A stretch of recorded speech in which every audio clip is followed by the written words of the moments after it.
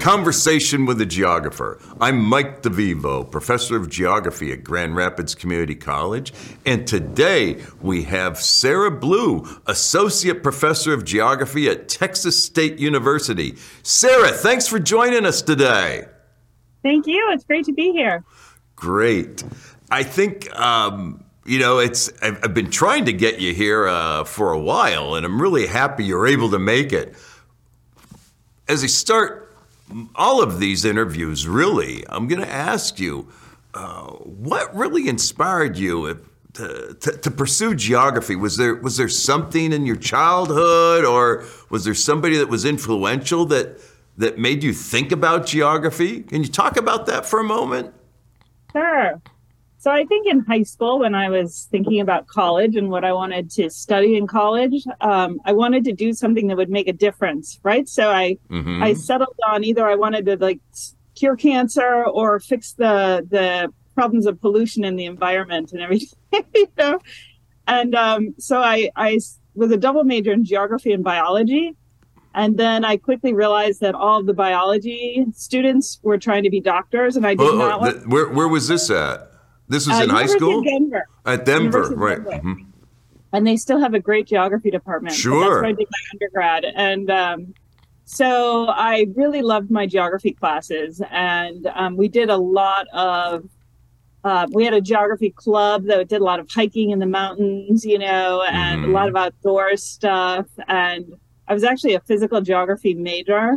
It was kind of a general geography, but I did more physical geography than anything else. And so I just loved it. I loved all the field trips and we had a great geography club. It was a very small program, but some of my advisors and my mentors are still there, Don Sullivan, and, so just great people. And, I loved it. And so then thinking about what I wanted to do for a career, I decided that I really wanted to focus on people more than working in a lab. And so I was, trying to figure out what I was interested in. And I really was interested in immigration. And I realized that I could still do geography and do immigration. So I actually have a degree. All three of my degrees are in geography. So that's not super common. Not very common at all, actually, especially for a faculty member in a PhD granting department. Yeah. So I switched from kind of physical geography to people, human geography. And then I went to University of Minnesota for my master's. And they have a really great program. They did back then, and they still do. And I worked with Connie Weil, who's a Latin Americanist. And so, she really encouraged me to go do field work. And they had great funding for students to go do field work. And so I didn't really know what I wanted to do. But before I started my master's program, I went to Guatemala to learn Spanish. And so I decided I wanted to go back to Guatemala to do research. So I started looking at, I went back and I interviewed some refugees that I had met, when I was studying Spanish before grad school. And so that's, kind of got into Latin America and, wanting to improve my Spanish and wanting to understand the region better. And then I got involved when I was a master's student in the Guatemala Solidarity movement. So this was back in the early mid 90s, and there was still civil war going on in Guatemala. The United States had been very involved in the politics of Guatemala, Salvador, Honduras, right? And so I became very interested in that and kind of, in the activist community in Minneapolis.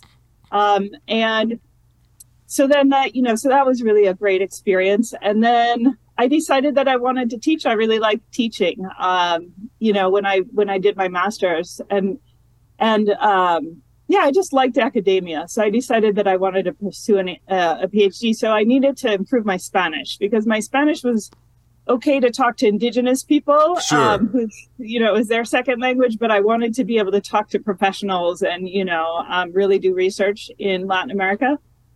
So I just went to Minneapolis has a Latin American resource center, and I went there. This is before you could look stuff up online, right? And I found Well, you said the 90s, so yeah. A Spanish program in Cuba. And I thought I was trying to learn to dance salsa at the time. And I thought, wow, I can, learn how to dance and go, improve my Spanish. And so I went to Cuba for the summer, which was, kind of crazy. Very unusual in the 90s as well. Yes, I mean you couldn't do anything online. Cuba was even further behind, than other places, and so I just showed up. I just showed up and said, "Can I get to the university?" I had to go through Cancun because you couldn't fly directly from the U.S. to Cuba. So yeah, that was the beginning of my, and that was the summer before I was going to go to UCLA to do my PhD. Well, and so the vernacular spoken in Cuba is a bit different than in the land of the Maya. So did that create some confusion for you in terms of idioms that you might have picked up that you couldn't employ in Cuba? Well, yes. I mean, a completely different culture, a completely different way of speaking and looking at the world. I mean, and so that was really so fascinating. And, it does tap into why I love geography, because geography is so interdisciplinary. You can kind of draw on everything to understand the complexities that exist, And so, the poverty in Guatemala is shocking and upsetting. And, I was in indigenous rural areas where people really were impoverished, and it just seemed like there was no solution. It was just so depressing. I was like, how do I even begin? And then I went to Cuba, and people are educated and they're healthy. And, they don't have shoes, but I'm like, I can bring you shoes, but like, I can't, fix the educational You can bring them parts country. For a 57 Chevy too. Exactly. I can bring some spark plugs, right? But so that was wonderful. And I landed in Cuba, and I was like, oh, I found my people, even though, I'm from Minnesota, and you wouldn't think that's, but I just loved Cuba. I fell in love with it. I find people that go to Cuba, either it's kind of off-putting to them and they don't want to go back, or they, like me, they just fall in love and they want to go back and back and back. And so I certainly fell into that camp. And then so then I just kept, I was going to study immigration at UCLA. That was my intent. But then I just was so interested in Cuba. Judy Carney at UCLA actually was like, well, why don't you go study in Cuba then? Just study Cuba. And I was like, oh, awesome. I can do that, So I did. And I ended up marrying a Cuban man and going back and like living there for summers. And so I still study Cuba today. I still have lots of friends and family in Cuba. And but I've shifted my research to immigration now. But yeah, so I got my PhD at UCLA. My Spanish got very good because I spent all my time, in Cuba. But yeah, in Cuba, they were like, get rid of that slow Guatemalan accent. So and the soft-spoken tone, really, Yeah. So now my Mexican friends make fun of me for my Cuban accent, but I'm like, hey, everyone has an accent, I can see that. So talk about your doctoral dissertation. It's pretty interesting with regard to the remittances and who the remittances benefited in terms of the different populations. Go ahead. So I first went to Cuba in 1996, and they were in the middle of this special period, or they were kind of coming to the end of it. And so the special period in Cuba is these years when the Soviet Union collapsed. And so suddenly Cuba was left without, its main trading partner, and it had to kind of reorient itself to the world economy. And so one of the things that the Cuban government did to bring in foreign currency was to open up the U.S. dollar. Before 1994 or 1995, it's been a while since I've looked at this, but Cuba, it was actually illegal to possess U.S. dollars, and people could go to jail if somebody from the U.S. sent them dollars. But Cuba, in a move to get more U.S. dollars in foreign currency, they opened up stores where you could only spend U.S. dollars, and so they really encouraged people to encourage their relatives to send money. So remittances was kind of a new thing when I first went there. It had only been for like a couple of years. And so as I started studying migration and remittances, which is the money that immigrants send home to their families, I realized that it was having a different impact in Cuba than other places like Mexico. Most of the research was done in Mexico. And, Mexicans were coming to the U.S. working for several years. They'd be building a house back home. They were basically supporting their families back home with the intent to go back home. But in Cuba, nobody was going back home. So it was having completely different effects because the government, controlled the economy in a very different way. And so remittances the Cuban government ended up creating like a dual economy. And just last year, 2 years ago, they finally united. They brought the two currencies back together, and they only have one currency now officially. It's a mess. But for a long time, they had two currencies. The U.S. dollar. They later converted the U.S. dollar to what they called. It was a Cuban version of the U.S. dollar. So you had two Cuban currencies. One was tied to the U.S. dollar, and the other was just the regular Cuban peso. And so that created this two-tier system. If you had access to dollars, you just had so much more financial, a better living standard, right?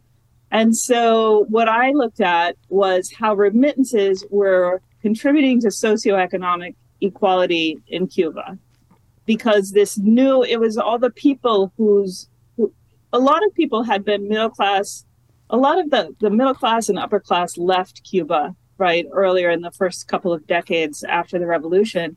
And so there were people that stayed who really wanted to be part of the revolution and stay, or for whatever reason they decided to stay, but they had family who had left. And so oftentimes those people had nice houses and they had cars, those 1950s cars, And so when remittances opened up, those were the people who had assets to do like what we call now Airbnb, who had cars that they could use as taxis and that sort of thing. And so my thesis was that, and this is, we did a survey and we interviewed a bunch of people. And so I found that what remittances was doing was reintroducing inequalities, racial inequalities, especially, that the revolution had done a lot to ameliorate, so all these, because a lot of, Afro-descendant Cubans really got ahead. They had a lot of gains during the revolution, right? And they used education to get ahead.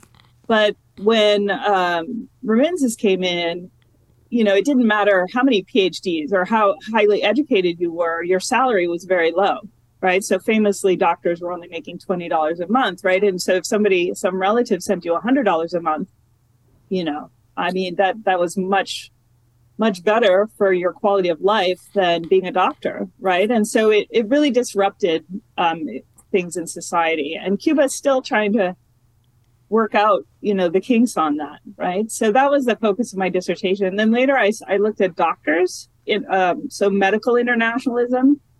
And so, I kind of looked at that as a form of remittance in a way, because the doctors were sending money home, and this was a way for professionals to go abroad for a few years and then send money back home and improve their housing situation, maybe get a car, be able to travel, save for retirement, right? So that's been my work in Cuba. It's fascinating stuff, really, because we don't see that kind of contrast between racial or ethnic groups elsewhere where remittances play such an important role. I don't think, not in Latin America anyway. Yeah. And your study is really a pretty solid model for examining this phenomenon of remittances further. Yeah. It's bringing in the social dimension, right? And the socioeconomic dimension, instead of just looking at like the development impacts. Yeah, which is what a lot of So you got your doctorate at UCLA, and then where did you go after UCLA? So my first tenure track job was at Northern Illinois University in DeKalb, Illinois. Mm-hmm. And I spent about 5 or 6 years there. And that was a great experience, a great first, teaching experience. I still have some wonderful friends up there at NIU. And then I got the opportunity to come down to Texas State. And so I came down to Texas State, where I had to start again on the tenure clock. But, Texas, I never imagined living in Texas as a Yankee, as a Northerner. It never was on my radar as somewhere where it's funny because down here in Texas, my students think that everyone wants to be in Texas, It's funny how we're in our little bubbles here, but the students here in Texas think that Texas is the best place. And and I tell them, everyone thought I was crazy for going to Texas, where I'm from, like, why, but, Spanish speaking, it's been wonderful. I'm close to the border where a lot of my research is, I've turned my focus to studying the U.S.-Mexico border. I used to struggle up in Illinois to get graduate students who spoke Spanish who could be my research assistants, and so down here, there's just lots of really great students who are bicultural and, bilingual and who have an interest in immigration and things. So that's been really wonderful. So, and it's a great department. I'm really happy here at Texas State. Well, that's wonderful. Would you comment on the work that you do concerning the borderlands? Yeah. So I've always had this dual focus, kind of a research agenda in Latin America, mostly in Cuba. And then I have also looked at issues in the United States and looking at Latino immigrants in the United States. And my work is mostly focused on undocumented migrants and the struggles that they have with the uncertain legal status that they have. And so after Hurricane Katrina, when I was at NIU, I got an NSF grant to look at the Latino workers that had gone to New Orleans to rebuild the city after Hurricane Katrina. So I had that study looking at subcontractors. We went down, interviewed a lot of hotel workers, a lot of construction workers. And so I'd had that interest in undocumented Latino migrants in the U.S. and their experiences. And I've always had a bit of a policy focus. I've always been very interested in policy and how policy impacts people's lives.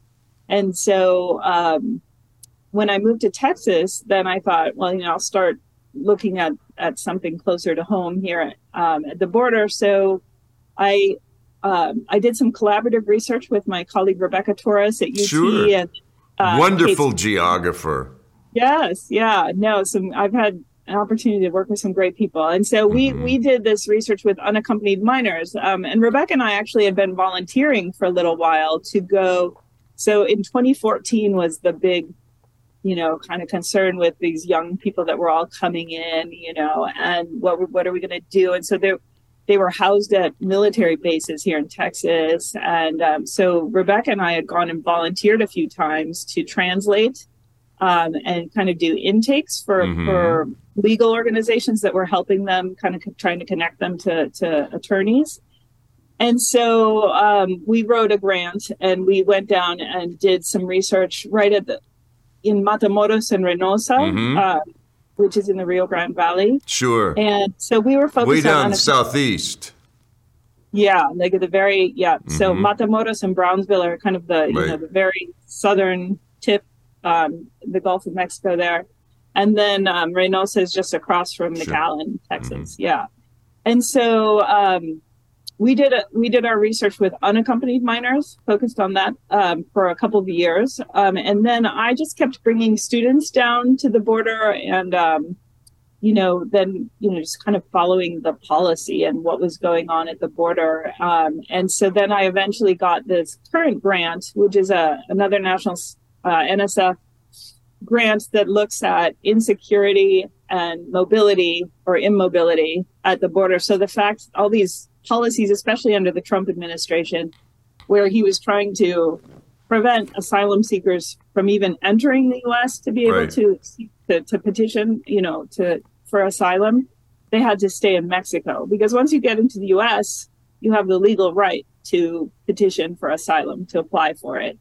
And so, it's not just the US, it's many countries have tried, let's just keep them out completely, try and stop them before they even get here so that they don't have the right to apply for asylum. And so, a lot of people are then stuck after traveling for months sometimes and losing everything. Then they're stuck in these really dangerous border cities. The northern Mexico border cities are some of the worst, as far as being controlled by cartels, and migrants are just sitting ducks.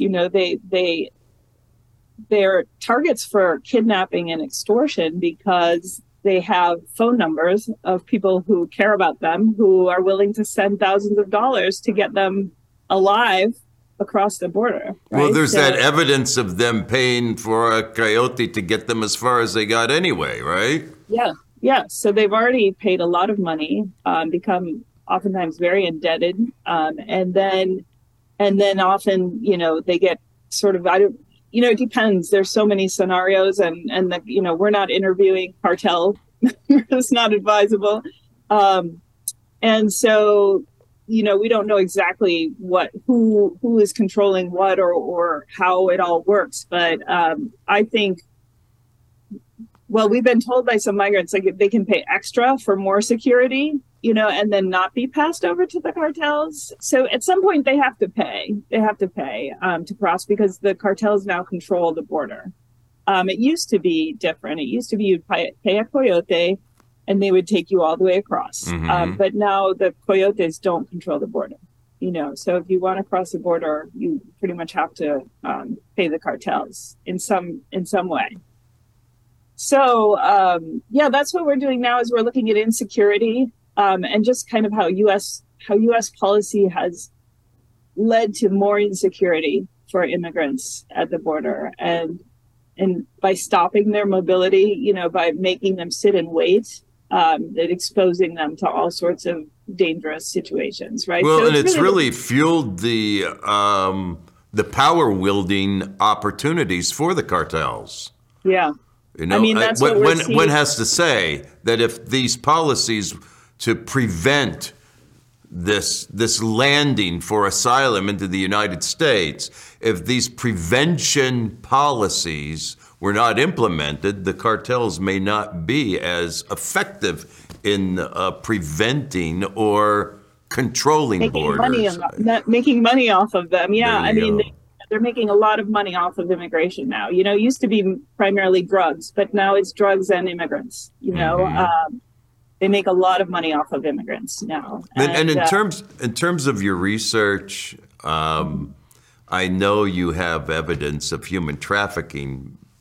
Do you see cartel influences in trafficking humans vis-a-vis sex trafficking, and how important that is to their enterprise? As you speak, I say this because you say that there used to be drug trafficking. Yeah. But now you have human trafficking for labor and for sex. Yeah. Have you gotten a handle on that at all? Well, so our research is qualitative. We go down and we interview immigrants, and we survey them. And then we also interview people who are advocates of immigrants. And we also, anyone else who will talk to us. So we also talk to the Border Patrol. And we try and talk to Mexican immigration, but we've talked to a lot of attorneys, and so some of that is like secondhand. But we have talked to, I've interviewed several women who've been trafficked, and it's very complex because you're turning yourself over when you pay a coyote. There's no guarantee, there's no insurance, there's no safety, and so you're trusting these people. And then even those coyotes, even if they're trustworthy, they might not have complete control, right? So at some point, some cartel might come in and just kind of take all the migrants from a coyote, right? And so it's a dangerous, especially for young women. They often will pair up with men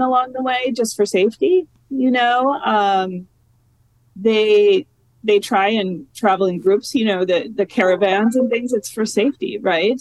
To protect people, because it's dangerous. And especially for young women, it's extremely dangerous. And so they could be kidnapped and basically trafficked at any point in their journey, and I think, it's probably not, it's not like, it's not the most common experience, I don't think, but it's certainly fairly common, that people, they have terrible experiences, whether they're raped along the way, whether or not they're kept for a day or two in a really bad situation, or whether it's actually trafficked, like, for a couple of months, where they're sold off and trafficked and, made to do sex work or other kind of labor. All of those things can happen, right? And so, a legal way for people to ask for asylum without putting them in so much danger and exposing them to so much vulnerability is really what we need, right? And the Biden government is trying to address that. There's all sorts of issues, but we're looking at, like, there's a new visa program for Haitians, Cubans, Nicaraguans, Venezuelans, right? And these are countries that don't allow the U.S. to just deport people back. And then Mexico doesn't want the U.S. to just send people back. And so all these people were just, gathering at the border. And so it was kind of a border management problem for the Biden administration. It wasn't so much a humanitarian fix, but it was more like, how can we not have so many people at the border? And then Fox News every day is, saying crisis at the border, right? And and so, they've done this program where if you have a U.S. sponsor, if you can get your visa, you have to have a passport, you have to get a visa, but it's fairly streamlined and fast. Then, 30,000 people a month could come in legally. So you could just fly into the closest airport to where you're going to stay with your sponsor. And you don't have to do that whole dangerous route, through Mexico, through oftentimes, the Darien Gap up through Central America and Mexico. And so that's been great. But now it's very backlogged because they don't have enough people to process those visas, so it's complex. It's very complex. And because Congress is so deadlocked, it just doesn't seem like there's any, pending solution to this. At least not a permanent one. It's really, really embarrassing for, I think, our country to acquiesce to this situation where little progress is being made. Yeah, but I feel, our research is doing the important role of our research is kind of documenting migrant experiences as a result of U.S. policy, and also just showing that this is a humanitarian crisis, that the government likes to treat it as a national security issue, and all the Border Patrol and the concertina wire and the, National Guard troops and everything. And really the people who are coming over are babies, women carrying babies and whole families. And now they have to climb through wire as the last, and they do, right? So people are coming, but they're presenting themselves to the Border Patrol officials. They're not running away. It's not like these are people you have to chase down and, they're not. And so, it's just a mismatched approach, right? And all you hear from the government is, policy. How do we keep these people away? They're a threat to us, and when you actually go down there, and you see the people who are crossing, these are people who have left everything behind because their situation's bad. Comment on what compels, like, what is this, what is a typical situation that would compel a young woman, maybe a woman with a baby, to risk it all to come to the United States? Right. And what we're seeing, with the COVID, so since 2019, there's actually been a huge increase in unaccompanied minors and families. Just a huge increase and so there's just, if you go to the border, that's what you see. You see kids and you see families. And so it was there's a lot of insecurity because of gang issues. And, there was recently a presidential candidate from Ecuador was assassinated, So the cartel and the drug, these Mexican cartels are spreading throughout the region. And so the governments in these countries often can't provide, security to their own people. There's no safety at home. And so especially people, so I'm good friends. I kind of sponsored one family that I met down there who I really, bonded with, connected with, and I've kept in touch with them. And so I'll use them as an example. The dad is a taxi driver. Mom is a college educated, she was a human resources manager for Dole in Honduras. So they had a decent middle class life, but the extortion is so bad. And so they call it a war tax in Honduras. And so if you have any money at all, if you have a little store, if you have any money, if you have remittances coming in, the gangs target you, and you might have to pay a tax to 3 to 5 different gangs. They come by weekly and you have to hand them a pile of cash. And so when COVID hit, people didn't have business anymore. Taxi drivers had but the cartels were still asking for their extortion fees, and so a lot of people, it was very disruptive. So a lot of the Haitians, for example, were down in Chile and Brazil working. But then when the economic crisis because of COVID happened, they lost their jobs. And so then they thought, okay, well, they're dislocated already from Haiti. Haiti's in major crisis, right? And run over by gangs and disruption. And so they said, okay, we're going to try and come to the US, right? And so COVID was a big kind of universal economic disruption. And for a lot of places like Cuba, Venezuela, Nicaragua, where they already had some political disruption, the governments, I think, clamped down a little bit, and so then there was less freedom to, protest or, and so, that led to more political reasons, right? But then also climate change, right? And so a lot of people, they're not able to grow their crops, or they're victims of a natural disaster and they've lost everything, right? So it's a combination of factors usually, and everybody has a different story. But a lot, I always think it has to be really bad where you are to make that journey, mm-hmm. right? To kind of suffer and put yourself and your family at risk to take the chance that you might be able to come into the US, right? Things are bad. And even if you're able to get ahead a little bit, the cartels are right there to threaten you, And then when I was doing the research with the unaccompanied kids, a lot of them were leaving because they were being recruited into gangs and they didn't want to join a gang. And so basically they either had to leave or they had to join a gang, and it was interrupting their school. They just wanted to study. And they said they couldn't because the schools were being taken over by the cartels, that they were recruiting the kids. And, it's very complex, and it's not, it's hard for me to see coverage on Fox News or something where they're treating these people like criminals, when they're escaping they're escaping the crime. They're escaping that. These are the people who just want to be, they want to be in a safe place where their kids can get a good education and work hard and, and not be threatened all the time. Right. Mm-hmm. Well, anyway. It seems like you found a niche. And it's really been part of the evolution of the fieldwork you engaged in early on, and then those studies from remittances to immigration. It's really fascinating stuff. Are you working with anybody else besides Rebecca Torres on this? Oh, yeah. So Rebecca actually now has a different project. So she's still working at the border, but she's working on a different part of the border. So Jennifer Devine, who I think you also interviewed, she is on this NSF project with me. And then we're also collaborating with Marie Price at George Washington University and Elizabeth Chaco. And then with two colleagues who aren't geographers at UTRGV, because we wanted to collaborate with people who are down in the Rio Grande Valley and who could bring students into the project.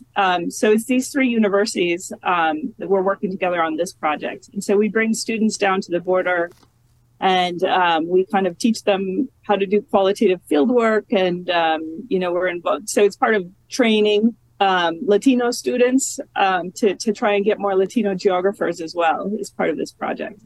Well, this is very important work, not just for geography, but for humanity.